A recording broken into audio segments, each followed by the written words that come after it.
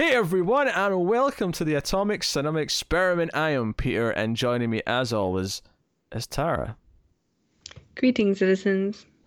This is a science fiction movie podcast. Every week we get together, we talk about a sci-fi movie, and that is basically it. This one is particularly special for two reasons. We're 2 days late in this going up, but we have a good reason. Because the other reason why this is special is because this is by far the longest movie we have ever reviewed. In fact, not only that, I am fairly certain this is the longest movie I've ever seen. Yeah, I think so. Unless you count the whole of the Lord of the Rings trilogy. No, it's a trilogy. It's 3 as movies. one film. No, you don't. No. I always watch them in one go. Yeah, but it's still 3 movies, right? It's still 3 movies. Like that. So the movie we're going to talk about is Until the End of the Earth, and Until the End of the World. yeah, I was just about to check and correct myself.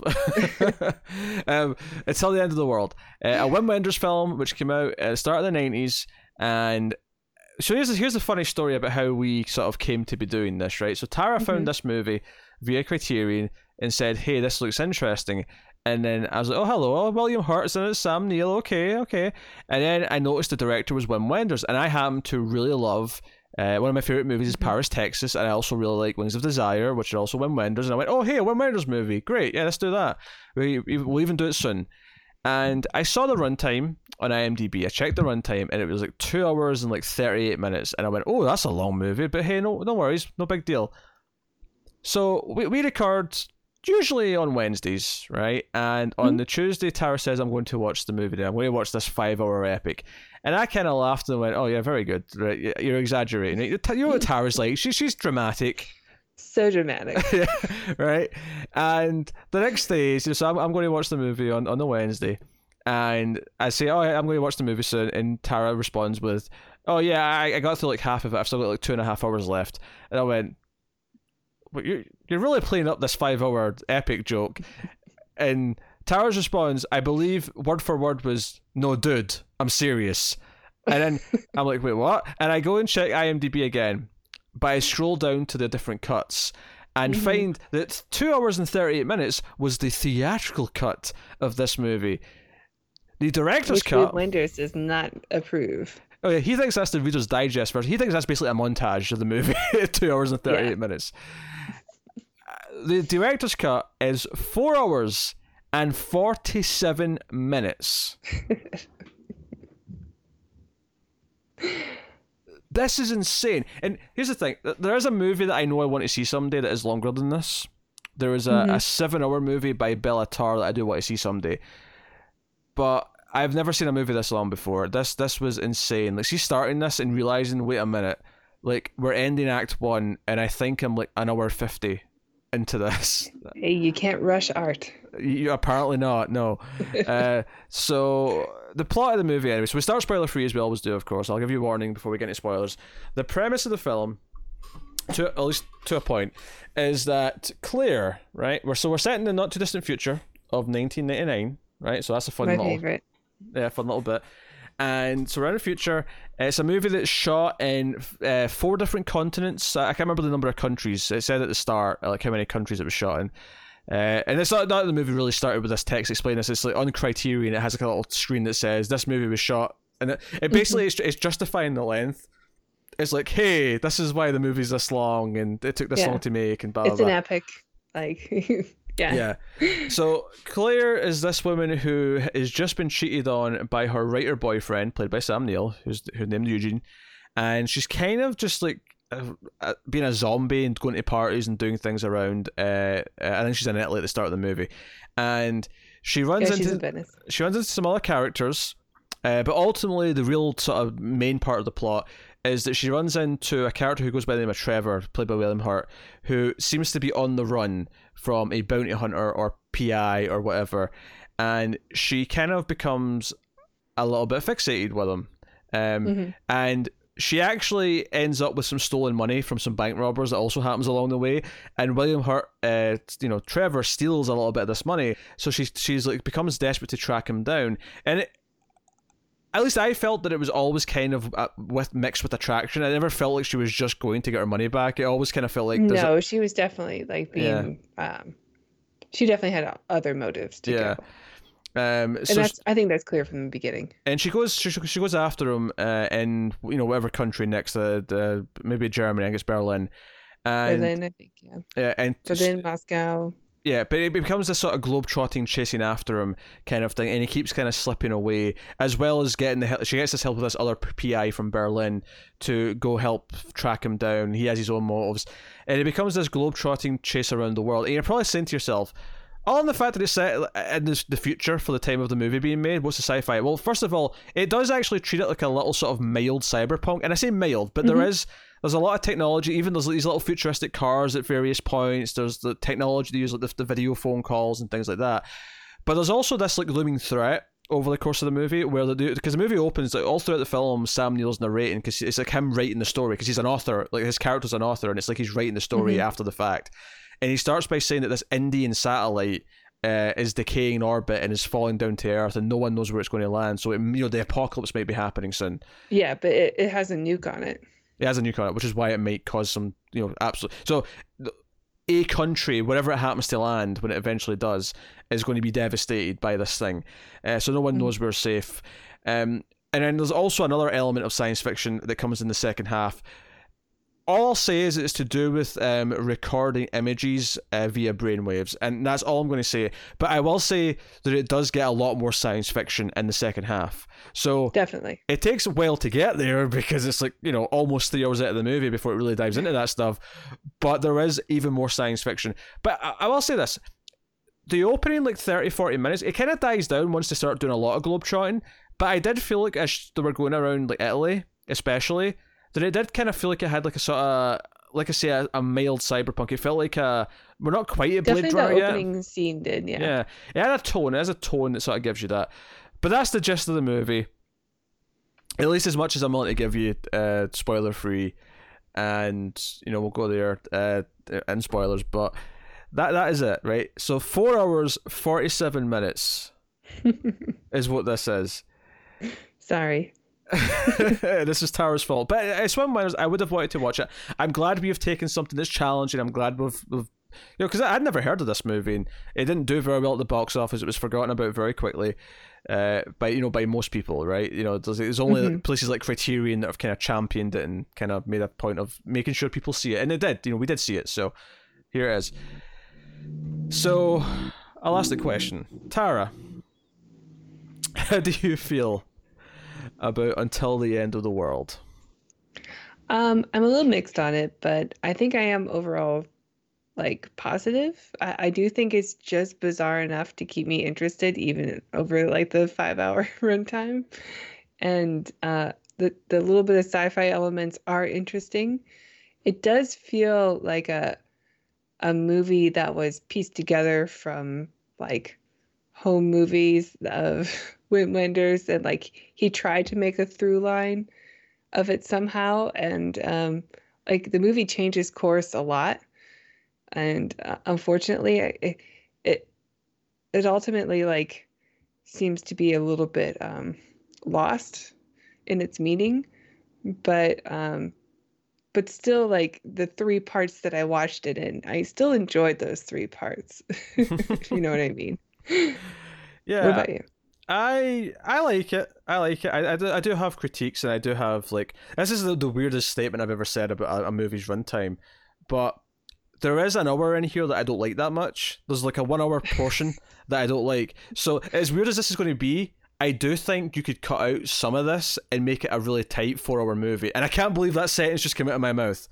But sure. There is an hour. There's a couple of things in it that are important to the plot, but there's a 1 hour segment from about hour 3 to hour 4 ish that I'm not as keen on. Right? Maybe it's slightly before. Maybe it's more 2:40 to 3:40. But there's a segment in there where there's a lot of montages of people just dancing and just living life, and I'm this is fluff. I don't need this. It's just taking up time. I think the movie is mostly known for its soundtrack because the director went and got I guess he wrote 20 of his favorite artists who are working at the time to see if they would be willing to write a song or music for this film that would be it was a challenge, though. It was if you'd be willing to write a song that you think you'd be making this type of music 10 years from now or something. And almost all of them said yes. So there's just a ton of music in this movie that was made specifically for the film. And because of that, it has kind of an awkward old future tone to it. And that soundtrack was really successful, even though the movie was not. And, you know, music is a huge part of the film, a huge part. Yeah. And the music's good as well. For the most part, the songs are pretty good. Yeah, for the most part, with the exception of U2, because I hate U2. Well, I hate you too. Huh? I was cracking a joke. Same joke I always hear. Yes. Right. Oh, I'm so sorry. I'm playing to the cheap seats, all right? Sometimes you have to give them the little cheap pop, okay? I hate U2, and I'm not talking about the band this time. I hate you too, and I hate you too. I don't actually hate U2. I think U2 have some good stuff here or They there. make my ears bleed. But there's also large chunks of U2 that are just completely forgettable and whatever. But anyway, like, soundtrack's good. And here's something I'm going to credit it with. I actually think this movie, despite the fact that it's got these little like silly like police cars at one point, or like, these little futuristic buggies or whatever, it does actually get a lot of things oddly right about the future. Oh, definitely. Like, yeah. Like, obviously things are chunkier, and you know it's kind of what they'd envisioned them as in 1990 and 1991. But here's the thing: a lot of what they've got in this movie is essentially what a smartphone is now. Yeah, or like your car navigation, or sat nav. They literally have sat nav. Yeah. I mean, it's a big. Maybe that was like up and coming anyway, because the internet was around at this time. Maybe they had some like sort of sense of where it was going, but this is like a big chunky CRT screen in the car though, and it like has like, and it tells you like where to turn, and you're like, oh, yeah, I use that every day. Yeah, but I mean, but it's a little bit more cartoony. There's a lot of like weird like computer tech in this movie that has like these little cartoony like elements to it on the screen. Yeah, the bear is too much. But like, it gets a lot right to the point where I'm like, man, they really put some thought into this and like really and you know, nailed it. It is like, it was written in like 1990 and for 1999. So I think that like Not Too Distant Future is really hard to do science fiction for. We don't really see a lot of it. Like, it's done well in Her. Yeah, sure. But what's so funny about it though is that it's riskier. It doesn't nail 1999, but if they're only about 10 years off. See if you add 10 years onto it, they're actually pretty close. Like, they're really close. Yeah, I agree. Like, it's not kind of insane. It's not that far off. Like, obviously things look different than what they envisioned, but the ideas are right. And I think that's harder to do almost, you know, to do like a future that we'll get to within a decade and try to predict that rather than like the really far future. Like, and you could just make things up like, oh, of course we'll be able to have ships with gravity in space, and we'll have Mars base and maybe a base on Titan or something. Stuff like that. Like the really far future you can get real creative and nuts with, and it won't really matter so much. But this type of future writing is really risky. Yeah, I mean, it's risky. It's risky if it matters to the movie, if it's right. Like it's not that risky if it doesn't really, like, if it's a comedy, say, and they're just making fun jokes about what might come next. It doesn't matter. Even if you watch it later, it doesn't matter if they've got it all wrong. Like, it's fine. You don't really care. Like, when I'm watching Back to the Future Part 2 now, I don't like go, oh, it's bullshit that 2015 is not like this. I'm like, nah, like, they're having fun with it. They're playing up the jokes. Cute. Like, it says a lot about the society of when it was written, where they think the future is going to go, rather than like where we actually went. You know, that's still a movie of the 80s. It's not a movie of the 2010s. Yes. You know, and it was never trying to be. Yeah. In fact, Tara pointed out to me this week, you can expect this next week, but Edge of Tomorrow was actually set in 2020, so I guess we have to do it next week. Oh, shucks. Because what a shame. Well, we did Blade Runner last year, and that was set in 2019, so it makes sense. We're we're gonna. I wonder how often we can actually do this. Like, is there something in 2021 we can do this for? Like, some movies get a future date of 2021.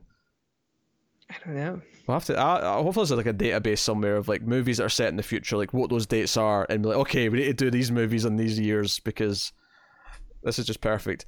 Obviously, for stuff that's like, I mean, stuff like Star Trek and Alien, which is like 2250, like, oh, we're not gonna live to then, so it's fine. We'll just do them whenever. But anything, We don't know. Maybe we'll have like our consciousness will be in the computer and we'll just make vlogs forever. No. Are you really that upset at the thought of eternity talking movies with me? How dare you? Is this really my future? Yes, it is. We Is get this this. how I die? Much like this movie, we're getting the future right. This is the future. This. Oh boy. I brought this on myself. Yes. You literally did with this movie, actually. I hate to use the phrase you asked for it, but you literally asked for it. I did. I said, let's do this one. Yes. One might even say pleaded. I was just scrolling through the app and I said, hey, Criterion added a new sci-fi. There's really not a lot of Criterion sci-fi movies. There's not. Most of them are Godzilla movies. Yeah, like 80% of them. So we talked about the future-y elements, and obviously we have to mention the cast. We have William Hurt and we have Sam Neill. Of course, the lead of the film, Claire, is someone who I recognise because she's in Wings of Desire. She's the leading lady in that movie as well. Is that a trapeze movie? Movie about trapeze artist? I mean, she is technically that, but it's not really what the focus of the movie's about. But there's definitely scenes of her doing that. Okay. I was trying to think if I had seen the movie before. It's like half black and white and half in color. I've definitely seen a movie about trapeze artists, but I was a kid when I watched it. And I wasn't sure if that was it or not. Well, it's about an angel who wants to become human. Yes. It's like a Meet Joe Black situation. I've never seen Meet Joe Black, but I'll take your word for it. Oh, it's so good. It's like 4 hours, but it's 4 hours of Brad Pitt and Anthony Hopkins, and I love it. I'm not ready for another 4-hour movie, Tara. I need time to heal. It's not science fiction. Don't worry. Look, long movies that are over 3 hours are like relationships. You need time to heal when one ends, right? You can't just go back into another one. You need time to heal. All TV shows are basically long movies. No, they're in chapters. You can split them up and you can, consume them in a way that suits you. But anyway, the actress who plays Claire, which is the point I was trying to get at before Tara so rudely tangented us into Meet Mr. Joe. Solveig Good movie. DeMartin is the name of the actress, who sadly passed away quite young. She was in her 40s when she died in the 2000s. It's sad. Yeah, I was looking up some of the actors. She's really great in this movie. She has like this bohemian, like carefree, very what I think of French attitude. Mm-hmm. And she's easy to fall in love with in the movie. Like she's really great. She has that youthful spirit, and I think I don't know if I've ever seen her in anything else. I don't think I've seen Wings of Desire, so it's on my list though. I'll check it out along with Paris, Texas. Is she in that one? She's not in that one, but Harry Dean Stanton's in that one, though. Yeah, I know. Okay, well, I'm just saying, it's a major selling point. Yeah, he's a good actor. He's fantastic in that movie as well. He's great in Big Love with Bill Paxton, another great actor. And find out our review of Bill Paxton's movie Edge of Tomorrow. Maybe next week. I think it's pretty definite next week. I think we've decided on it. Yes. That's how we're going to recuperate from this. That and Transformers 3, which we're doing for Patreon. Yeah, 2 easy movies. Yeah. Transformers 3, 80 minutes long, perfect. We could watch that 3 times in the space that it took us to watch this movie. Yep. So, yes. No, she's very good. I mean, as much as obviously she's not the big name in the movie, she is actually the best performer in the movie, I think, in terms of like she does hold the whole thing together. Her attitude and the way she does become kind of passionate about this does work. The way she like walks into a room, the way she walks into anywhere really, every time she catches up with William Hurt, and the way she kind of reveals herself to him, being behind him or sitting down at the table or showing up at wherever he is, like every single time it's kind of exciting to watch his reaction because she's so cocky about it. She's like, no, I found you again. that stuff's really entertaining. So no, she's great, and I'd say that what's bizarre about this movie is that the characters do end all up being very likable, even the ones you think aren't going to be likable early on. By the time you get like halfway through the movie, in that last half, like you're kind of liking all of them. Like they all kind of become likable. It's kind of neat. I think it's her. I think her like attitude is infectious to them. Like they all long to be a bit like her. And it's easy to see why. She just has a passion for things, and she sees like beauty in things that people don't notice. She has a real like just this bohemian, almost hippie-like style. And I think it is infectious. I think the people, like even the ones who are like in love with her, are not like upset that she's with or in love with somebody else. Even they're just like, just let me be close to you. I just need that kind of positivity around me, because it makes me better. Yeah, you kind of get that vibe. So no, she's very good. She's very good. Yeah, the movie, like I think the movie is mostly pretty great. I think it channels a specific tone that I associate with Wim Wenders, especially Wings of Desire. I was getting maybe more of that than I was Paris, Texas, but I love that movie too. I don't love it as much as Paris, Texas, but I do love it too. And like the weird tone of this carefree, like the world might be ending soon, so why not just chase after things that we want? Is kind of an interesting vibe that it gives off, and I like that a lot in the first half of the movie. I do like the science fiction element that it introduces in the back half. Unfortunately, it's kind of hampered because as it's starting to be introduced, it's when you get that hour of like mostly wasting time as well to go along with it. But once it really gets going with that stuff, I also like that too. I like it too, but it doesn't feel like it veers like so far off track from what we've been watching a bit. Like it's like, okay, now this part is being introduced, and like I could see where there's connections to everything that we've seen beforehand to it, but it feels added on, and it feels like I will try and justify it for you, but I can't do it without spoilers. So right, I understand. I mean, and I understand the connections like to the like everything that we've seen so far in technology and blah blah blah, but it just feels like the movie has like a definitive ending. Oh, and then there's another hour, and it has this element added to it, and I don't know. It just seems like the movie it doesn't have a traditional storytelling technique. So I keep trying to find it in there, but it's not there, and I need to let it go. Let it go. It's art house, Oh, it's definitely art house. It's an auteur's film. It's 5 hours of art house, so just let it go. And of that, be more like Claire. Of that 4 hours 47 minutes, I really like about 3 hours and 40 minutes of it. Like, and not the first 3 hours and 40 minutes. Like I say, it's an hour kind of in the sort of start of the second half, give or take, is kind of where I think that the pacing kind of hit me, and it felt like it was wasting time. But overall, I like it a lot. It is going to be a bit of a it's a big choice to make to rewatch this movie. The bizarre thing is, though, I kind of want to someday, because I feel like there isn't any part that I feel like isn't rewatchable, or like it's still like just an attitude. Like the whole movie is just like I don't know, like an aura. Well, yeah, but the point I'm getting at though is I think it actually will play even better in a rewatch, bizarrely, because I think all the stuff in the first half will be enriched knowing where it goes. I think the themes of how all those things connect actually will play even better when you know what's coming. But it's such a big task. It's such a big thing to like say, hey, I'm going to rewatch this 4 hours and 48 minute movie again. Like it's such a big ask.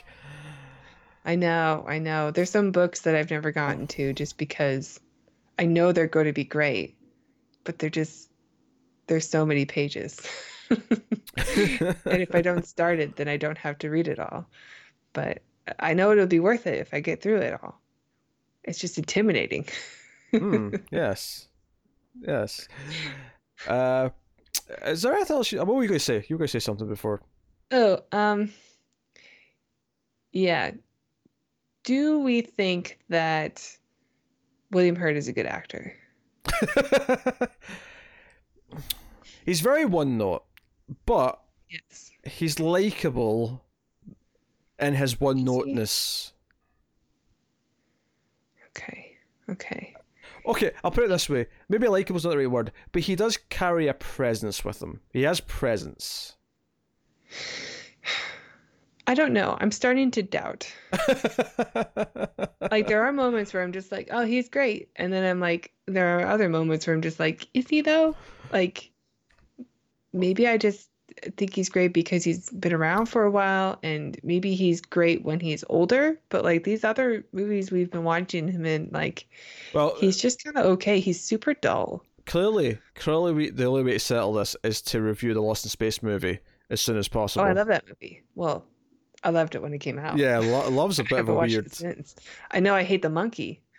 The CGI monkey is Space Monkey is pretty. That awful. movie is definitely not well regarded. I've not seen it since I was a kid, but it's got our boy from Chernobyl in it though. That's Gary Oldman in it as well. Gary Oldman's a great actor, but he is. He's also been in a lot of shit. So. But the Chernobyl guy, like, I don't see him in very many things. What is the cost of lies? Oh, it's Jared Harris. Why do you not know Jared Harris is there? I forgot. Like, I have Kelly Bundy syndrome. We've gone over this before. I learned something new. Something old has to go. Yeah, she has. Limited space in here. Yeah, somehow it's always the things that I've told you that seem to be the stuff that gets let go. I've noticed that a little bit. Weird. Mm-hmm. I have to make room for all the Star Trek knowledge. It's also vital. Must be held on to. Yeah, that may be such a product of the 90s, or the end of the 90s, start of the 2000s, because like Heather Graham and Matt LeBlanc are in that movie, and it's like, yeah, this is such a time. This is such a specific point in time. Yeah. This was right before Austin Powers 2, where she probably had her biggest like role of the and yes, I know. Not Boogie Nights? Oh, I've not seen Boogie Nights. I'll take your word. I mean, I guess that one counts, yeah. But like, I've never seen it. Yeah, I'm pretty sure Boogie Nights is where the world went, who is that? Well, to be fair, she was in Twin Peaks long before these movies, but obviously she's not as remembered for that. Isn't she a child? Nah, she's like 18, 19 in it. Okay. Yeah. So yeah, she's like 30 by the time we get to 2000, I think. So, you know. Okay. But yeah, William Hurt, I think he's likable. He's got presence at least, so like I don't know. I think he's I guess maybe I'm being too hard on him. Like, he definitely plays a certain type of person that, you know, it exists. Like, there are some people out there who are just kind of dull in one note, but I think I see why she's drawn and attracted to his mystery because of his introduction. Mm-hmm. But I don't see how he doesn't have charisma or anything. Like, in their relationship together, I buy because of her, but not because of him. You know? Yeah, that's fair. He's also notably the one who she's not, like, everyone else kind of wants to be around her. He's the one who keeps running away. So I think part of the appeal is that, you know, the one thing you can't have. Sure. The one thing you're told you can't have is the one thing that you want the most. Like, of course, that makes some sense to me. Yeah. I don't know. Maybe I am being too hard on William Hurt. Yeah, this is his third movie on this show. Yeah, we did Dark City and we did Altered States, and I think I don't like the way he kisses. It comes off as kind of aggressive, like, not that he's like hurting her, but just like he's doing it wrong. He's an aggressive kisser. It's a weird critique, but it seemed that way in Altered States, and it seems that way in this movie. I wonder if he actually kisses like that in real life, or if it's just like he thinks this is a dramatic kiss. So this is what he does in the movies. He thinks this is what passion looks like in this. But it comes off too strong. Like, whoa, slow down. Yeah. I'm sure he's a fine kisser. I'm not willing to test it out, but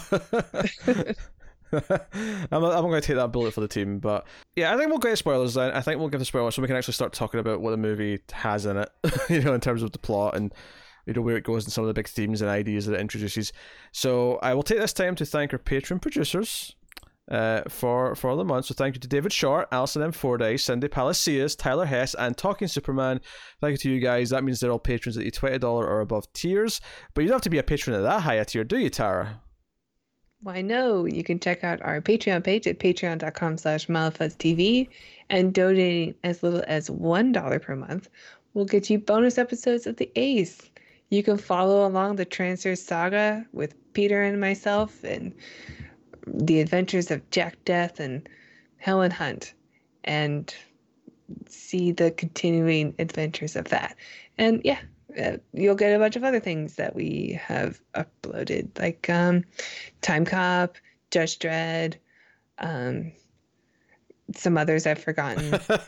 And there's a whole catalog of horror films as well, without myself, but that's all right. They're still pretty fun to watch or listen to. Yeah, so go check it out. Thank you. Beautiful. See the way you say thank you at the end of that, because I've noticed this becoming more and more of a thing, is the way you say thank you. It kind of sounds like you're assuming someone's saying that was great, Tara. You're like, thank you. It's what I hear. I hear it in my head. Is no one saying it? Yes, and it's worth mentioning the February bonus episode of this show. A short month. Yeah. Even though it's a longer February than most years, but because of leap year, if anyone didn't know. By a day. Yes. But the February bonus episode is a little bit late, and it will actually be in the first couple of days of March. And this is also because of this movie being so long that we had to push this episode back, because we were going to do the bonus movie after this movie. All right then, so we have 4 hours and 47 minutes of content to divulge here. So I won't necessarily go as beat for beat as I typically do, because we'd be here all day. And also, the truth is that when a movie's 5 hours long, it's actually harder to take in as many remember all the details, retain it all in the same way as a 2 hour movie. It just isn't as possible. So we'll probably take it sort of in chunks.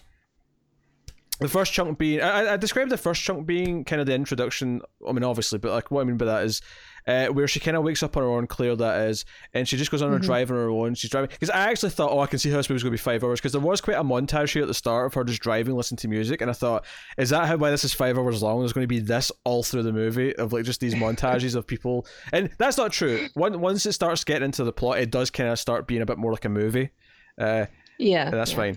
And to its credit, it's not like it was an absurd amount of time. It was just because I knew how long the movie was. I went, is this how we do it? Is there's going to be a lot of this, a lot of soaking in the atmosphere? Which, to be fair, the atmosphere that's there is really good. Like, it actually is quite effective. I agree. And there's a nice little. I even enjoyed the driving.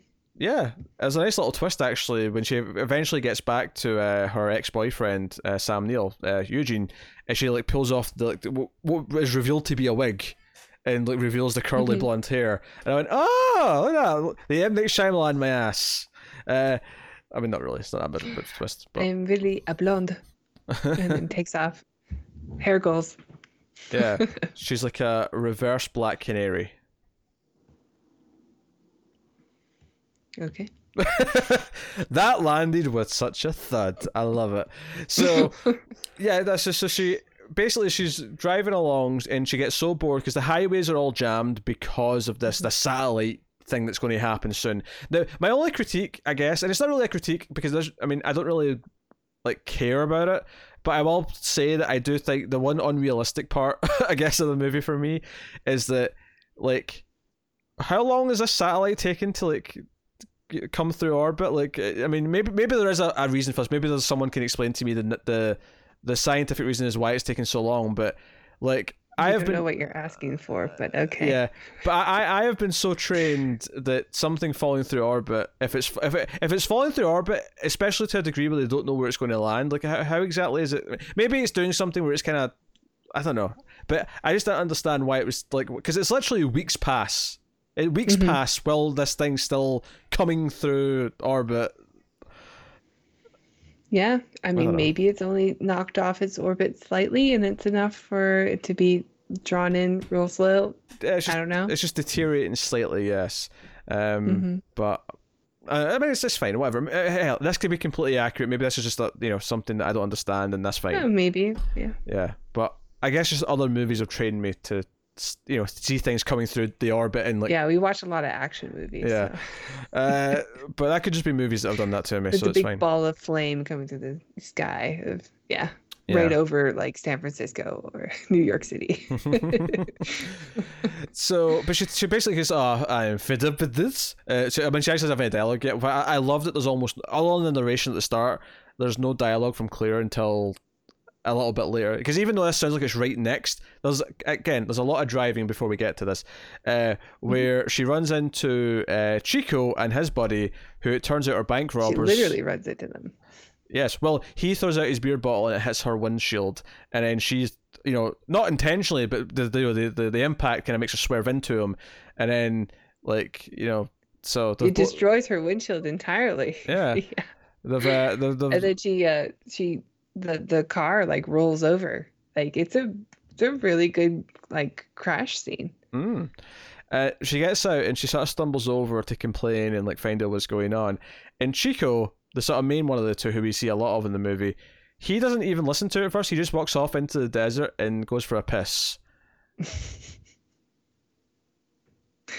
Yeah, he's real upset. Yeah, but everyone's really nice to each other. Because they only have one functioning car now. They take her to a motel or whatever, and when she finds out what they've done, like he offers her like a job. Like, hey, we need to drop he would just rob this bank.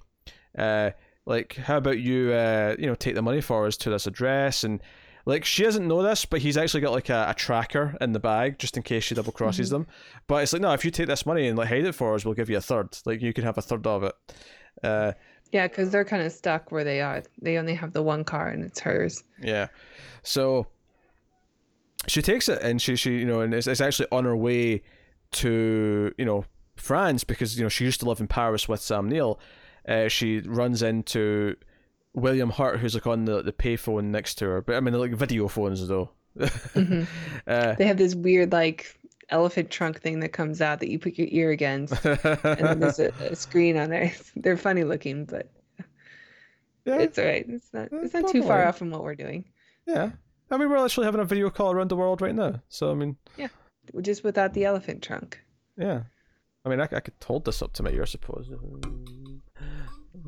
That would, the audio people got nothing out of that. The audio people didn't even get the visual joke that I was going for.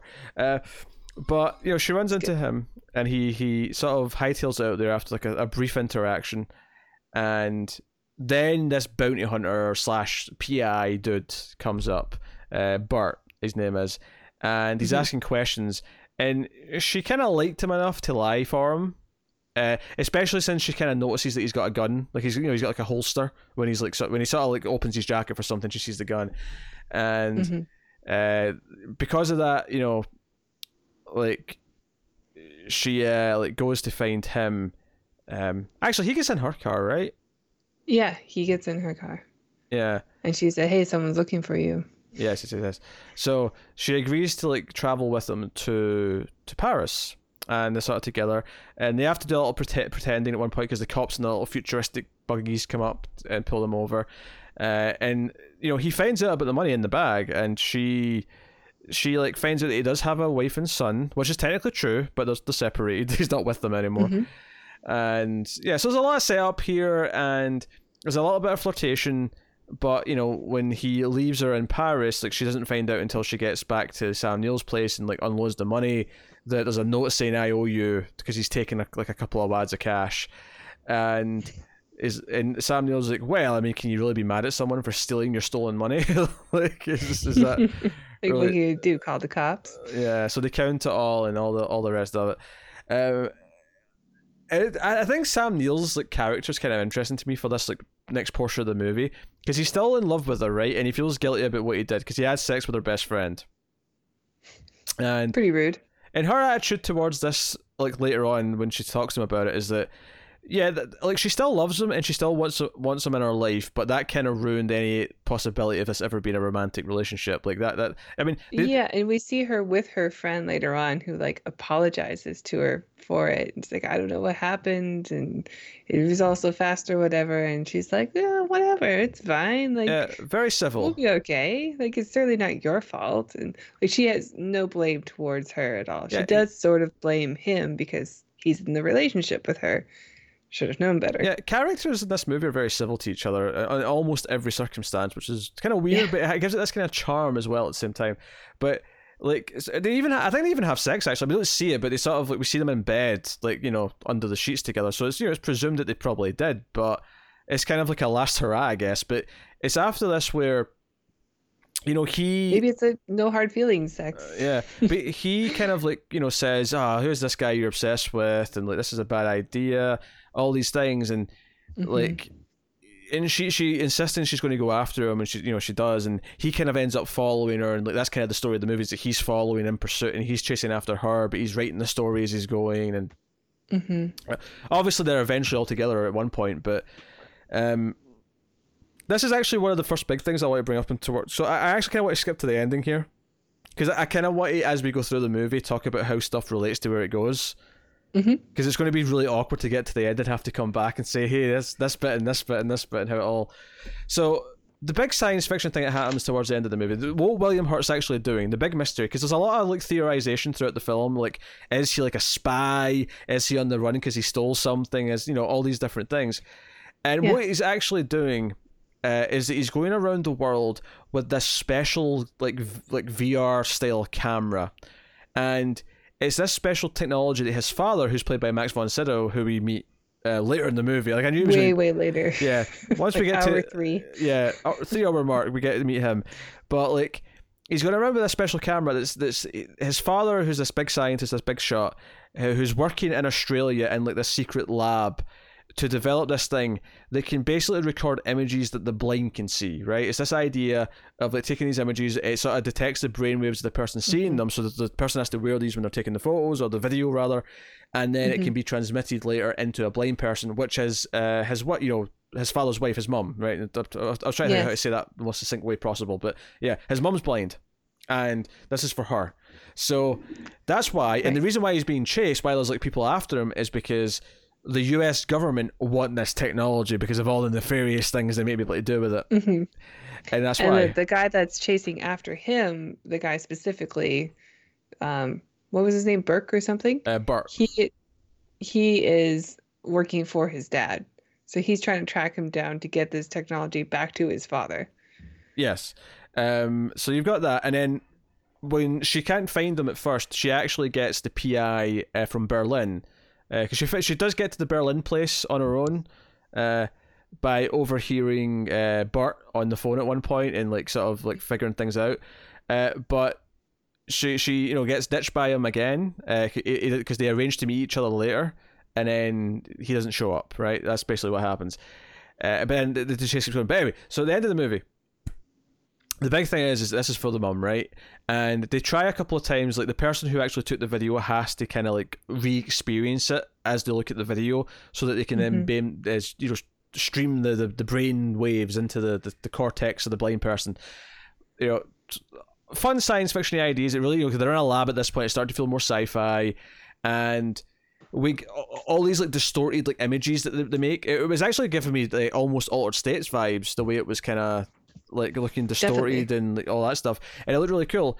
And eventually in the movie, when Claire does actually end up joining Trevor, who we find out is really called Sam, when she joins Sam permanently and they actually sort of bond and stick together, which is when I said the movie was ending Act 1. That's at the hour 50 mark. When he accepts her as like a permanent companion, like she ends up. That happens in like Tokyo, I think. Yes, that happens in Japan. Like that's the point in the movie where this is taking a toll on him. Like, it takes a toll on the person who's like taking the video. So she actually does one of them for him. She like, because he's going around and getting all the family members that she's never seen, like, you know, his siblings, old family friends of the mum, like all these people she's never been able to see because she's been blind since she was a child, and all of his siblings as well, of course. Like, you know, him and his like sister, who's their mum's never seen. She's never seen her kids. She was always blind. Yeah, or her grandkids. Like, they show off the grandkids too. So they succeed in doing this, and the big spoiler, which I think, Tara, was what you were saying when you said it has a natural endpoint, is that they kind of achieved this. She gets to see her kids for the first time, and then she dies. And we have this big funeral sort of procession, and they bury her. But we have this added like segment, this extra hour, 40 minutes, whatever it is, at the end, where it introduces this new idea where Max von Sydow has this plan. He's like, hey, we can take images from brainwaves here. Does that mean we can take images from stuff that's already in the brain, meaning your dreams? Can we look at dreams? And he's able to accomplish it. You know, he does this to himself, and then Sam does it, and hey Claire, maybe you should do this. And they make a big point throughout the movie that Claire doesn't really sleep, and part of the reason why she doesn't sleep because she doesn't like her dreams. And so she does it as well, and she sees like this image of herself, and how it's kind of weird. Most people don't see themselves when they dream. You know, they everything's first person or whatever. You don't really see yourself. But she does see herself, and the last like half hour of the movie is basically them all becoming addicted to the images of their dreams. Like, they don't even want to do anything else. All they want to do is like obsess about their dreams. It's like a literal drug. It's like physically taking a toll on them. Yeah, and to quit they all become like mindless zombies and forget about the natural world. And to quit it, they do literally have to go cold turkey. She's locked in a cage for like days. To get over it. Sam's like out in the outback, just kind of like wandering and eventually like drawing things, and he eventually gets over it. It's a very kind of like drug thing, but it's not about drugs, but it uses it as an addiction.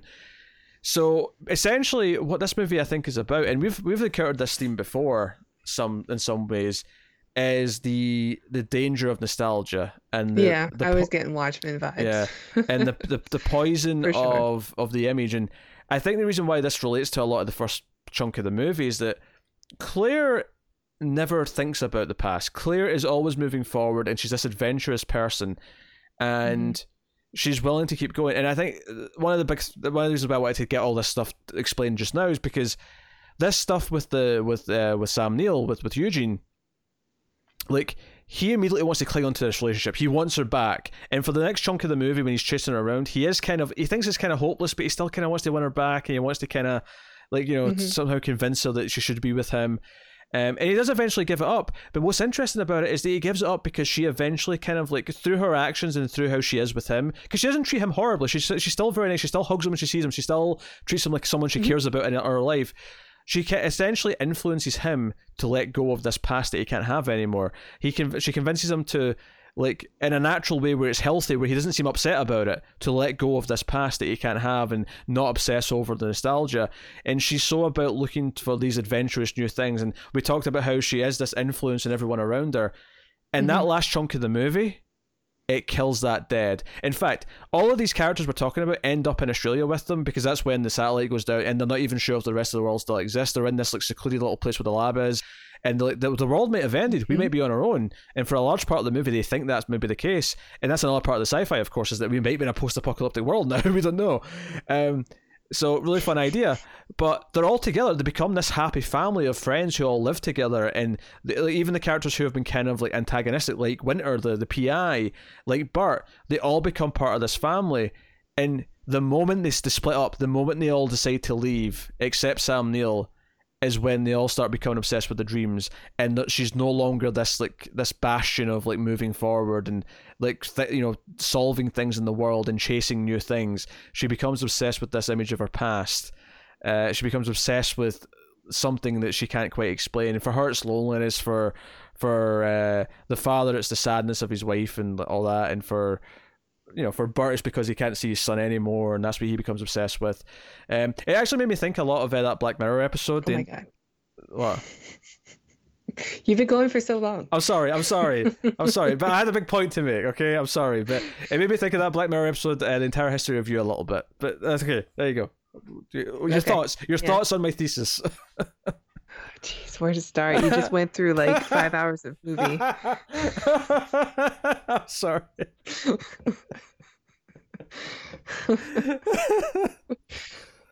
Okay, well, yes, that was very well thought out and very well explained. And Wim Wenders would be very proud. You're not reviewing my.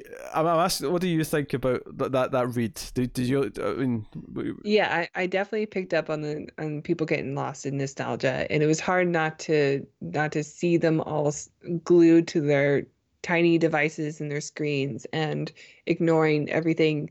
Like the whole movie has been about her admiring the world and every place that she goes to. And it takes, the time and care to actually go to these places. And the movie's very beautiful. Like it's a mhm. beautifully shot film, and you really do admire every place that they go to and how different it is and how like the natural beauty of the people and the land and the architecture and the culture comes through. But and here they are like just ignoring that huge part of their lives that they've all admired in Claire, and instead are just glued to their devices and are stuck in something that they think feels just as good, the nostalgia, or getting lost in this in what technology could give them. And because of that, they've lost the thing that they've you know maybe took for granted. Yeah. Or What's interesting about it though is I don't necessarily think, because I think there's a counterpoint to it in the movie as well, where like Sam Neill finishes the novel he's writing, right, the book about this, and he gives mm-hmm. it to Claire, and she's as she's going through cold turkey, and she reads it, and she's kind of better by the time she finishes it. Um, and I think what it's kind of saying is that it's not that like, because I think she was kind of the extreme end of the equation, where she was not even thinking about her past at all, to an unhealthy degree, right? As much as they all admire Mm-hmm. this in her, she is kind of the extreme. And I think the idea that like she becomes obsessed with this image, but actually having a thought out process, this written document of everything, still helped her process. Like she was avoiding the past before, and then she became obsessed by it. And so I Mm-hmm. think there's like a balance that the movie's trying to get across, where it's like, no, you have to still understand your past and be able to move on from it. You can't just ignore it. It has to be a part of you, but you don't obsess over it either and constantly chase it again. Like you can move on to new things. So I think there's that element to it. There's also maybe a slight element to the fact that Siddle's wife, William Hurt's mum, she like when we hear her talking about the images she's seen for the first time, is that she doesn't actually necessarily love them. Like she's actually like the world's actually a lot darker, and like it's not as like perfect as she'd pictured in her mind. It kind of ruined the illusion of what she thought the world was. Yeah, she does have. Well, also the world is going through this constant fear of it ending, and Mm-hmm. like everyone seems to be sad. Like even the people they interview, like are they don't they look sad, and maybe they're sad because they think or they know that she's dying, or that they're sad for her because she's never seen anything. But like it it does come off as like she doesn't really. I don't know if she's better off for seeing the people that she loves. She even tells Cedao that I don't need to see your face. Like I know you're beautiful. I know what you look like because she's been with him for so long, and she has an image of him, and she's touched him, and she's known him for so long. Like Yeah, she has. Max von Sydow, She by already the knows way. he's beautiful. Max von Sydow, by the way, who is already an old man in this movie and is still alive and kicking today. Just want to point that out. Still looks the same. Yeah, he still does. Actually, I think it's worth mentioning as well the correlation of like both her husband and her son obsessing over her getting to see images that she doesn't necessarily feel that she needs, and they're obsessed about this. And then once she's gone, they obsess over seeing images themselves of something they've never seen, right? Of these dreams that they've never remembered, or But they get addicted to it. yeah. So, but the idea that they were already addicted before for her sake, they were already addicted to like solving this for her when it was something she didn't really need. I think there's something to be said there, and this. I like the detail of the technology that it's it's not just an image that they're trying to project into her head. It has to also be a feeling. Like Mhm. the memory has to just be emotional too. And that's why like Claire's so good at it. Like they call her a natural. Like no one else is able to do it because they're trying to science the shit out of it, you know? Yeah. But Claire goes in and she's like, "Oh, I understand feeling. I know empathy. I know sadness and happiness. Like she's the free spirit. Of course she's good at that." And you know, I just like that extra detail. And of course Claire like fits right in. Yeah, no, I mean these elements are all really good, and I like it feels like such an extra segment to the movie, but I actually think it does kind of take everything the movie did up until that point and make it like have kind of a point, I suppose, beyond just the actual plot of like getting the images to the mum and like having her see for the first time. Because I think if it just ended there, like it wouldn't really be saying anything that much. Really, it would just be kind of like, okay, they've completed their task, that was their goal, but it doesn't really say something about what they were doing until this last section. Yeah. And how this was kind of like, you know, it's like they had this goal in mind, but it was actually the journey along the way that gave them all this adventure, that gave them all this growing, you know. And Claire was the only one who was just doing it for that sake. Everyone else had like a goal in mind, and because she had the goal of him, but like for her it was more of just the adventure itself, whereas for everyone else it was about chasing something in particular. Yeah, I mean, and when the adventure was over and, you know, everybody was separating because of they were all stuck on this technology, and you know, she leaves them behind. Like it's over, and that she's leaving that part of her behind too. For the record, it's not everyone. It's only her, William Hurt. After everybody leaves, and those who are left, yeah, it's her and Sam and Cedow. Yeah. Well, I'm just specifying that though because like it's just make it clear that, you know, Winter and Burt leave because they find out like they get like a radio transmission that confirms that the rest of the world is still living, like it's still there. You know, the world didn't die. Yeah, the satellite knocked out like the ability to pick up on some radio signals. So, and because they're on an island. Well, I mean, it's itself in the outback. Itself a nuclear EMP. Which we find out in a really kind of exciting scene because like they're in a plane, like they're in Australia already, and they've like got a plane together to like fly to where they're going, and it basically like it knocks out the plane engine like while they're in the air, so you actually like, just sort of do a just gliding, just a glide landing, yeah. And yeah, it's actually a very beautiful scene too, the way it's shot. I think the whole movie's beautiful. There's so much stuff. Yeah, the movie's gorgeous. Like sure. Even just like her walking through like streets and stuff, it just looks really great. And they shot this in all these real locations, and you can tell it feels so authentic. And even when they're doing like extra little bits to make it look like it's the future, it still feels like this authentic. Just like it's weird to say this, but it's almost like the movie is shot with like an optimistic lens.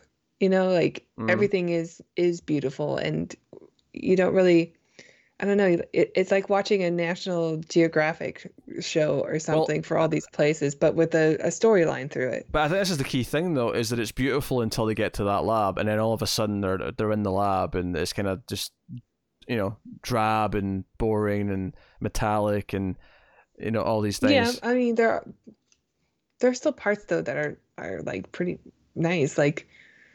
I mean, they're always partying and stuff and making music together. And No, that's outside. I mean, literally inside the lab. Like everything's beautiful until you get into that room, and that's where that's where sterile, like covered in poly and metal. But importantly, though, that's where when the three characters who get addicted to the dreams and the images from the dreams, that's where they kind of hang out. They just kind of start sleeping in there. There's literally sleeping bags on the floor. They're ignoring the world. They don't even go outside. They're just in there, and that's it. So again, and it's funny because like you could almost read this as like some sort of like anti-film and TV message, but it's a director who obviously loves his job and loves making movies, so it's not. Well, it's hard not to watch this now and just see people, you know, addicted to their cell phones. Yeah, not wanting to go out of it. You know, that's also a very Black Mirror-y comparison. Which makes this, again, we talk about this movie got so many things right. Like if you want to just take that simple idea of people just staring at their phones too much and being obsessed with like getting recognition on their phones, like it's very much kind of like a prelude to that. And then on top of that, there's obviously some philosophical talk about how like seeing like your dream that's came from within inside you is kind of like seeing like your own god, because it's like something that's like you're not controlling it, it's just in there, like it's just something your mind's doing. It's not supposed to be something you can see, like, you know, it's just it's a thing that your brain does, unconsciously, literally. Yeah, I also kind of, and this kind of goes as well what I was saying before, how the first half of the movie is so free spirited and so adventurous that I almost took it like part of the reason why they got addicted was not just because they were seeing things like, like William Hurt seeing his son again and stuff like that, but also because it felt like, okay, these dreams must be what I really want deep inside. So they become addicted to this idea of like, there's a plan. Trying to decipher him. There's a roadmap of what I'm supposed to do rather than just doing things that feel right. And they become obsessed with the idea that, let's say this is their God. It's the obsession of there's a God to tell me what to do. My dreams will tell me what to do. And they're addicted to that idea. And that's also a nice little read in the movie. Where that completely makes them reliant on it and makes them shut down. If you rely on someone else to like make all your choices for you, then you that's it. So I don't think that I would ever get addicted to that. Sure. I don't think I dream. I rarely remember my dreams, but I think everyone does dream. You just don't remember them. There's a difference. That's what I've heard, but I never dream.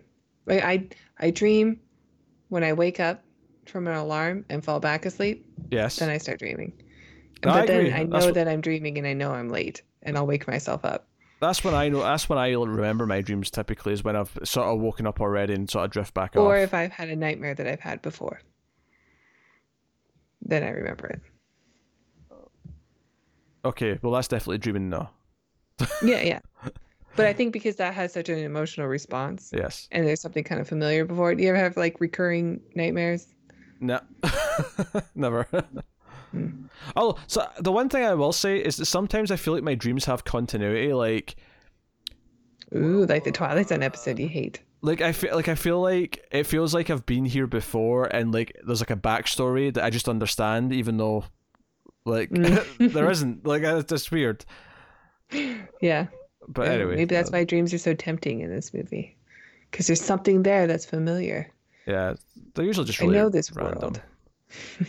Like if anything, like the most unrealistic thing about dreams in movies is William Hurt's dreaming about his dead, or not his dead son, sorry, his son who he can't see anymore.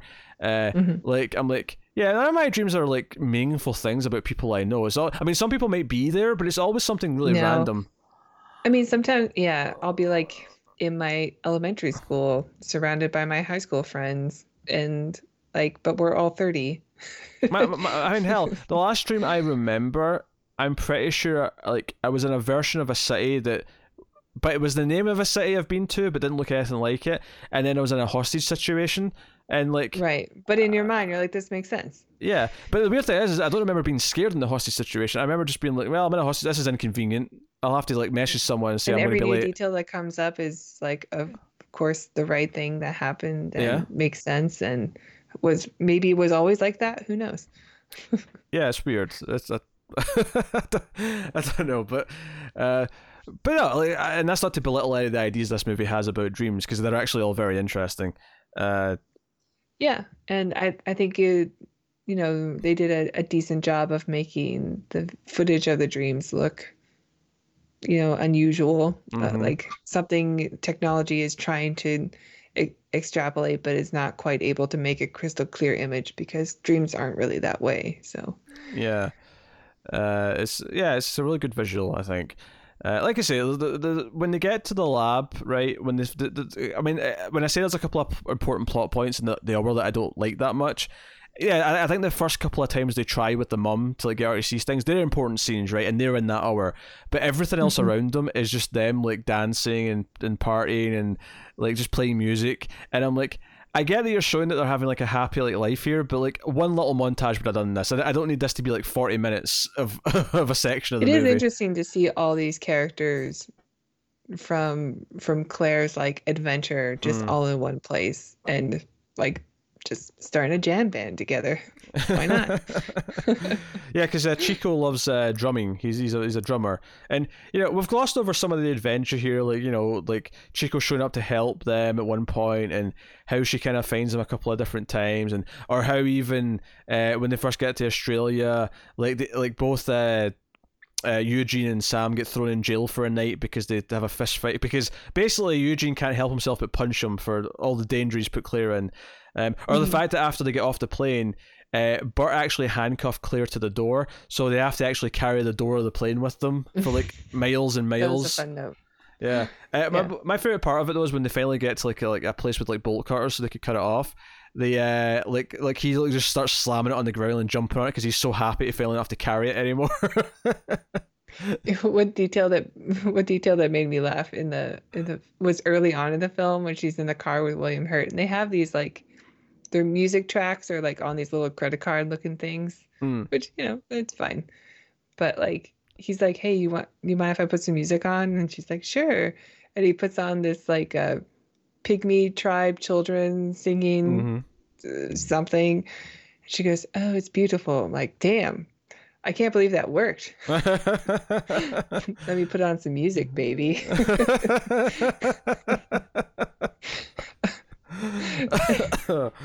Like he definitely chose that song to make her not interested in him, and somehow the opposite effect happened. Yeah, it's worth mentioning he's willing to he keeps running away from her like over and over again, and the time she actually catches up with him and he sort of lets her stay is when he's actually essentially completely blind himself from using the device to take the videos. He's just blind and playing pachinko in Tokyo. And she actually has to help him, and there is something to be said here about him becoming so vulnerable that he needs her to take care of him for a little bit, and how that kind of makes them bond. And maybe that even like kind of relates to like how he sees his parents' relationship, because obviously he's gone blind like his mom. Yeah, his father likely probably helped take care of her for a long, her whole life, from when he met her. I mean, I'm sure she's fairly independent, growing up as a blind person, but I mean, there's just an extent of like, no, around the house he's going to help, and there's all these little things that he probably does for her, and maybe that made him bond with her in a way that he didn't expect. And so that's actually one of my favorite scenes actually early on is the first time that they do kind of like get together and they actually have sex in like a motel room or whatever, and Winter's still hunting them down, and he shows up when they're in bed together, and like she's they're both kind of naked and they're kind of like there's a bit of a standoff, and like I felt so bad for her because I knew what William Hurt was doing. It was so obvious what he was about to do. And she was just like, yeah, totally, just wouldn't even think of it. Yeah, where he's using the handcuffs and he ends up like, and I thought they were going to do like a thing where because he takes the handcuff off of him because they were handcuffed previously from Winter, and they were running around like that, literally tethered together with handcuffs, and they had sex with the handcuffs on, which sounds kinky but really is just inconvenient because they're handcuffed to each other. Yeah, but I mean, might as well have sex. What else are they gonna do? Yeah, play pachinko. I mean, well, they're not in Japan at that point, but still. But so he comes in and he gets the key off of Winter, and he takes his handcuff off, and then he handcuffs Winter to the other one, and she's like sort of laughing like, yeah, this is so great, and he's like, wait a minute, let me just get my clothes on before I handcuff you, and then he just says sorry and leaves. And I'm like, yeah, Claire, come on, you saw this coming. He was so obviously going to bolt it again. I mean, this feels a little dirtier though, because he just had sex with her. It's like, nah, you got something out of this before you ran. Like, you had your encounter with her, and now you're bolting. Maybe that's why I don't like William Hurt that much. Maybe.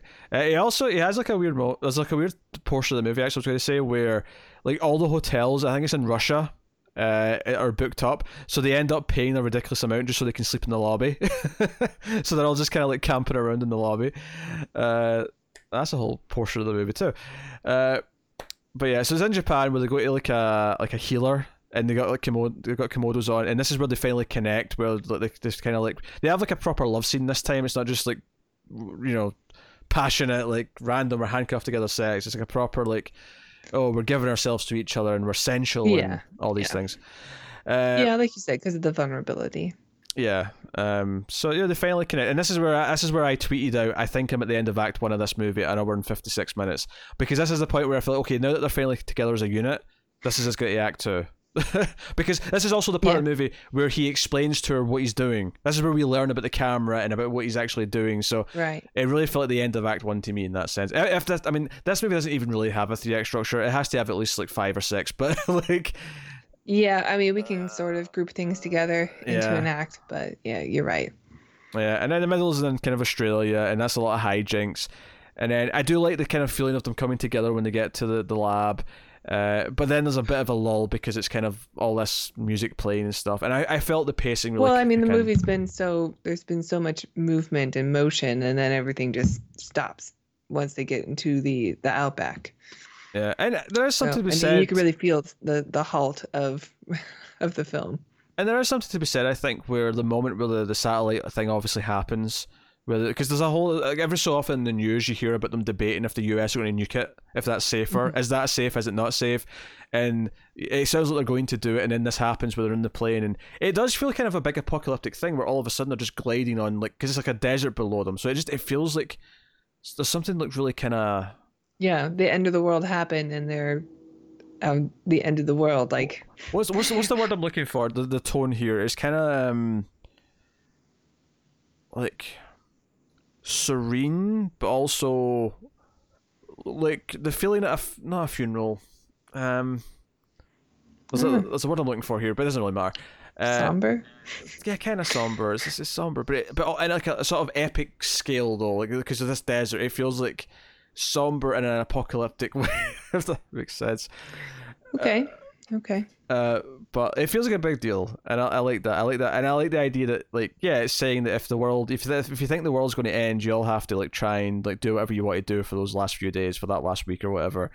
But then when the world doesn't end, you have to go back to some sort of semblance of life. How did you feel about the little fake out at the end, where, like, after they've been separated and they've both gotten healthier, there's a scene where William Hurt's like in the bar in San Francisco, because that's his hometown, and I thought at first when they met up at the bar that it was a bit of a cop out, and then it turned out to be like, oh, that's how I ended my book, because it should have a happy ending or whatever. Yeah. I want a happy ending for these, but real life isn't happy. Or whatever, but it's a beautifully shot scene though, because she sort of just walks in behind him and sneaks up, and there's a moment where he looks up, not at her, but obviously there's a mirror behind the bar, and they kind of hold hands. It's actually a really beautiful scene. You can't miss that hair. Where so yeah. You kind of want it to be real. You're like, oh man, this feels wrong though. It feels a bit cheap, but you want it to be real. And then Sam Neill in the narration says, and that's how I ended the book, but that's not how things really happened. And it's a little bit of a Parasite ending, huh? Yeah, it is, because we end with he actually goes to see his wife and kid and sees them with like a new husband, right? I mean, obviously not the kid's new husband, the new stepdad. And it's kind of this thing where it kind of hammers this point where he has to kind of let go of the past, like that past he can't go back to now, right? And like we actually end the movie with her in like in a space station, where she's looking down over the oceans to like look for how do I get that job? Problems, and then it ends with this really. Just looking for pollution, for major ocean pollution. And what's so cool about this is that it ends with this thing where the happy family of like Chico, who was really friendly with them, and Bart and Winter and Sam. Although I think Bart's on this video call actually, but the other three are. Winter's there because the PI sort of grows close with him, as does Chico. And because it's just Sam Neill saying, "Hey, happy birthday! Oh, by the way, here's a surprise!" And it's like a group call on Skype where he brings in Chico and Winter, and they all sing happy birthday in different languages to her, because Chico's French, Winter's German, and he's obviously well, he's not American. I don't know if he's meant to be New Zealander. This may just be English. It's one of those things where I think he's like English. Yeah, but they're all singing "Happy Birthday" in different languages, and it ends with her in a space station, looking over the world, and it's like kind of like, okay, that's that. See if you'd asked me at the start of this movie, and if you showed me the first 10 minutes, said, "Where do you think this movie ends?" Maybe nope, wouldn't have guessed that. Maybe it's poetic that it's like off Earth, like she's literally off the world. Right, she's at the end of the world. That's when the movie ends. She went to the one place she hadn't been yet, space. Yeah, she's still, pushing forward on her adventure. Still trying new things. Pretty sweet gig though, like to be on a spaceship in orbit and just looking for ocean pollution. Kind of cool that you don't have to go through any like big training to do it, because I think it was like her 30th birthday, so yeah, doesn't seem like she had a whole lot of time to like go through, I don't know, And there's some NASA training. and there's comfort in like she has this weird makeshift family where she's really good friends with these three people. It's kind of a nice happy like beat in the end. And even if there's some stuff of like her and like Sam never being together again, like you get the sense that they both needed each other to go through this part of their life. But like again, if they did go back together though, it would be what the movie's like speaking against. It'd be them chasing the nostalgia of their fleeting romance, of their fling that they've had on that adventure.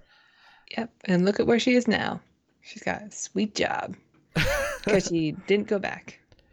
You've really emphasized in the last 3 minutes how much you love this job.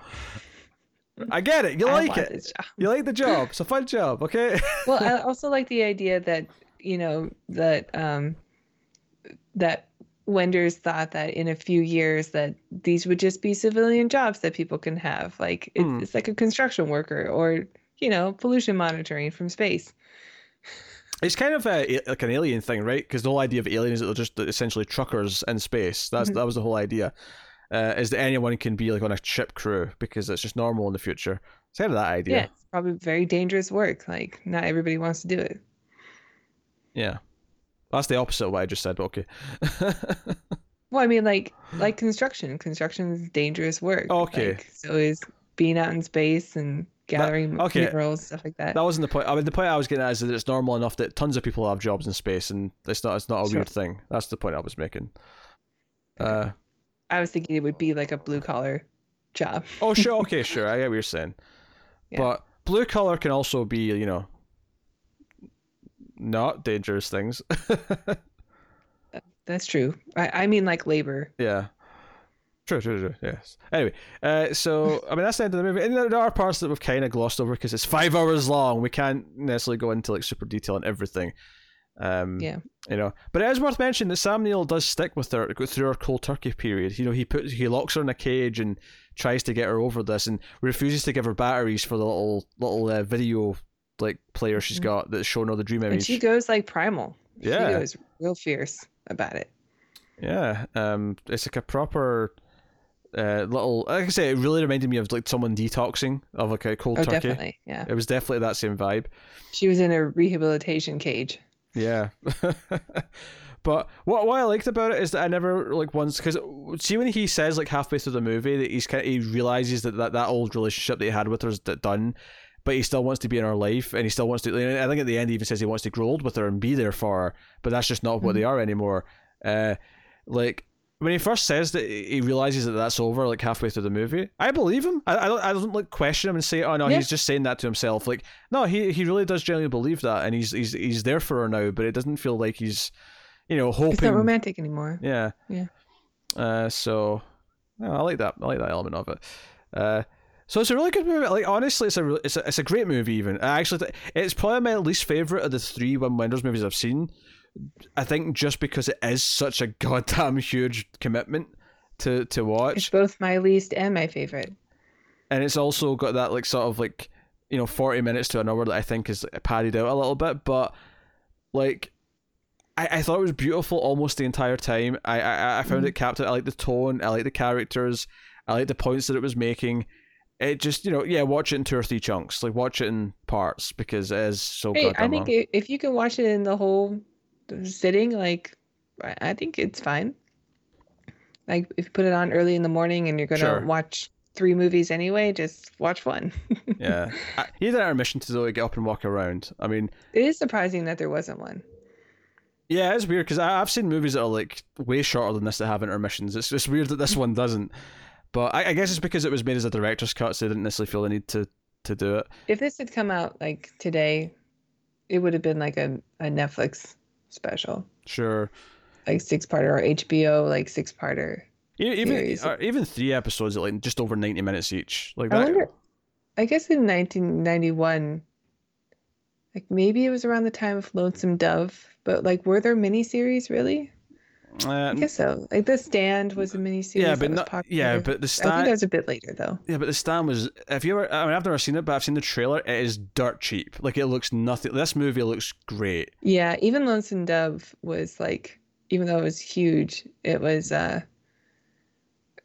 that one has some special effects, like That lightning effects in yeah. it that are like, ugh. But it's not even just the effects; it just looks cheap. Like the sets look cheap, the locations look cheap, the video quality looks cheap. This movie looks I so cinematic and expensive. Yeah, I think if a director has a vision and a story he wants to tell, then he should take all the time that he needs to tell the story. And, occasionally, if that means we're going to get some 4 or 5 hour films out of it, like, yeah, they're rare. Like, I don't expect my popcorn eating like blockbuster films to be this length, but the occasional one I'm okay Although with. Like, they have been ballooning in recent years a little bit. Not to this length, obviously, but they've been ballooning. I mean, no, I think if you've got this idea that it's going to take 4 hours, I do think this is more of a 4 hour movie. It's like 40 minutes too long, right? Is what I would say, which is weird because the director's cut's only like 2 hours 40, so that's far too short. But I'd almost be. I'd be fascinated to see what the original cut looks like, though. I'd be fascinated to watch it and see like what's actually the original cut cut apparently is like 20 hours. No, not that. No, the original theatrical cut. I'm not saying the original like rough cut. Because it didn't get very good reviews, and he's a pretty beloved director. So, I mean, that original rough cut, I guarantee you, probably was what I was joking about at the start when I said that, oh, is it going to be just all this footage of her driving and like just all this atmosphere of like, here's all these fancy locations we went to. I will say this about the runtime though, is when I looked at the like when I first discovered the actual cut of the theatrical cut, and then I realized that we were doing the director's cut, my reaction was, Wim Wenders is a madman. Like, how many director's cuts do you know? How many can you think of where the additional runtime is over 100 minutes? That's a whole movie. No, I don't know. Like, I think the most I can think of is like 40 minutes. Like, I think some of the Lord of the Rings have like an extra 40 minutes. Maybe an hour. Yeah, but those aren't even really director's cuts. Those are like, we have additional footage. We know that the fans want to see it. Let's just make an extended version. Like, well, Peter Jackson has said, like, the theatrical releases are the right cut. Well, to be fair, half of the director's cuts are that. They just throw the name around willy-nilly. You're right, though. That is an example of like quite a lot of footage being added to an already long movie. Yeah, because Ridley Scott's director's cut, like, technically he calls it that, but it's not really. That's more a case of, oh, they wanted a new cut, so I thought, yeah, I'll do something. I'll make some changes, and So, I mean, the theatrical cut of Aliens, the one that I prefer watching, is better pacing. It's a better movie. So, whereas Aliens, the special edition, is the better one. So that's the one I always watch. Yeah, that's the way it is. And then you get to Alien 3, which is a whole different conversation of. We don't have a director's cut of that, and we never will. No, but we have a second cut, which is closer to what he probably wanted, that the producer did, but is but it's so different because it's not just like added footage. It actually has alternate versions of things. The theatrical cut is it's a whole thing. Anyway, that's a whole conversation for another day. But yeah, so I guess we'll rate the movie then. I guess we're done. Tara, what would you rate Until the End of the World? Yeah, it's a very, very unusual film, but I don't think the length of it is like a detriment for some reason. I do still think it's a really good movie, and I think the sci-fi elements are curious, and like they get it just right enough for me to find it kind of endearing, and it's surprisingly like. Because I don't know, I saw the runtime and I went, oof, I don't know if you can make a movie for this long, and I was wrong. Like it's pretty good. So I think it's I think it's an 8. I'm gonna give it 8, not quite 8.5, but yeah, just an 8. I'm gonna say it's great, but not like. No, it's just at the cutoff. Yeah, I'm kind of in a similar place. I think I think I'm also going to give it an 8. I think in rewatches, should I ever dare do it, Yeah, right. it could rise. Be a hard movie to like show to somebody else. So. Yeah. Hey, do you want to watch a movie? It's like 10 p.m. I was like, do you want to watch a movie? Yeah, I'll put in this one. Don't pay attention at the runtime. Just put it in. And just like 3 hours later, wait a minute, how much of this movie's left? Another hour 40. Like, be up till like 3 a.m. So there's some stuff I'd cut out, but like ultimately it's a great experience, and I do think that I can add it to my list of Wim Wenders is a good director. That's 3 movies of his I've seen now. And even though this is probably my least favorite of the 3 because of the length and because of maybe like some of the things I'd cut out, his confidence as a director and the way he shoots his scenes and how beautiful his films look is still there in this movie. So I would recommend it in that case. But of course, set enough time aside for it and maybe split it in 2. In a day or a weekend. Yeah. But that is until the end of the world. And as we mentioned earlier, next time we'll be tackling Edge of Tomorrow because 2020 is the year that movie's set in. And we need a good popcorn, dumb, but layered film. Yeah, we need a movie that's less than 2 hours. So Edge of Tomorrow, fit the bill. One that we've seen already, so it'd be easy. Yeah, pretty much. One we already know we like. So yeah, that's what's coming next time. And there's all stuff after that, which you'll hear about soon. So apologies for being a little bit later in the week again. Later in the week for patrons, admittedly. I mean, by the time this goes publicly, it'll be at the normal time of the week, and they'll be like, "Well, this was on time." It's actually the previous episode that's late for the public, but this will explain why. This is why. It was this movie. So, yeah, so let us know what you think of the movie if you've seen it in the comments below. I don't know how many of you will have, but... It's on the Criterion app if you guys have that. Mm-hmm. Yep, so you can go watch it. So like and subscribe, all the usual stuff. Get us on the Twitters at the Ace Podcast. You can, of course, support the show by rating the podcast on Apple Podcasts. Give us 5 stars and a little review. Helps us out a lot. More people will find us that way. If you want to support the show, and financially, of course, we mentioned Patreon earlier, patreon.com/MailFuzzTV, so go and have a look. And once again, apologies for the slightly late bonus episode for February. It'll be in the first couple of days of March. We're recording this on Friday night. We're recording the bonus episode on Sunday night, so it'll be like the 3rd or 4th. That'll go up for patrons. So, and that is Transfers 3. That's the next one. Jack Death, The Adventure Continues. So, look forward to that. But, yeah, otherwise, Tara, why don't you promote some other content that comes from MailFuzz TV? Well, if you're interested in science fiction, you okay, Foxy? If you like science fiction, you could check out our Star Trek Picard reviews that are going on now while the show is still on the air, and you can also check out the older Star Trek reviews that Peter and Connor are working through. They're on season 3 of Star Trek: The Next Generation, so that's exciting. Big season.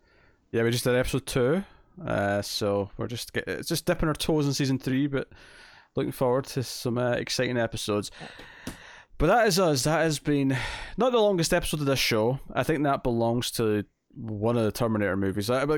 Honestly, like Terminators 3 through Dark Fate were all over 2 hours long. But this is definitely the longest movie we've done. And dare I say, probably the longest movie we ever will do. Probably. I can't imagine something topping this. I'm sure there'll be other 3-hour movies that we'll do at some point, but 5? Yeah, definitely. Probably not. So, thank you very much for watching or listening. And once again, we always appreciate it. Keep watching sci-fi movies, guys. And computer, add salsa. I got nothing.